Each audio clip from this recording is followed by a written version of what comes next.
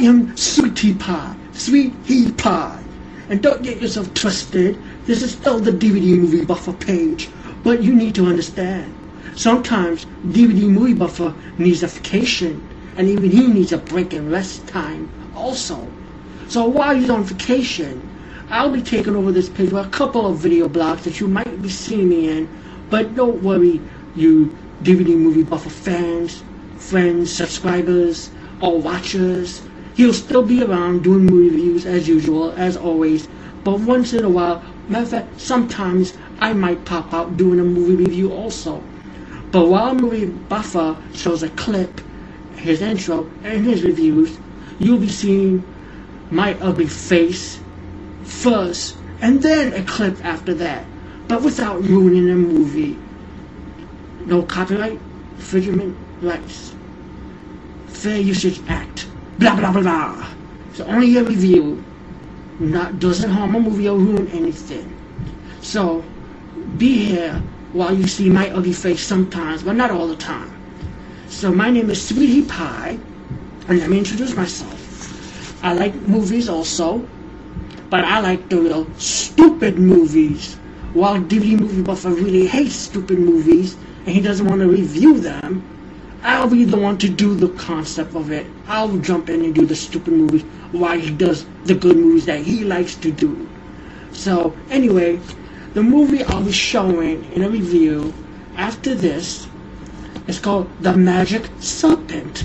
Now, The Magic Serpent is from American International Pictures, and is one of those rare movies, and it's pretty obvious it is a Japanese movie and is American dubbed with the stupid American dub music in the background. Now, I don't know the Japanese translation of this movie, but if you people know, please comment on this page. Thank you. Now, what this movie is about this prince. These invaders invade the kingdom, kill his parents, and the people who are faithful to the prince. Take the prince away from the castle while it was being destroyed. Then, when the prince grew up, he is trained by a master in martial arts skills and ninjutsu. And while the prince grows up, he also battles assassins that want to assassinate a prince, because he's the ruler of the kingdom, the true heir of the kingdom.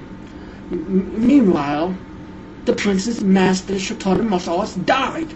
So now he has to take revenge for his master and take revenge on his parents' death. Meanwhile, he meets a girl, and they fight ninjas and shit like that. To fast forward the story, that's what the movie is about. As for the special effects, well, the movie has to be done in the 60s, like the late 60s, so you expect the special effects that you know of. And I like this movie. It's real enjoyable. A lot of people say stupid, real stupid, but you know what? It's one of the stupid monster movies that you gotta fucking love. I love old school monster movies. If you like old Godzilla, let's be real, this movie ain't no Godzilla though, but even though the dragon pops out, it has the Godzilla voice. Ah! Ah! That's what the monster. Ah! Is that my best Godzilla impersonation?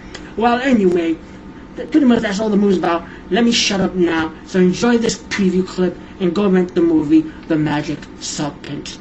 See you later, crocodile heads.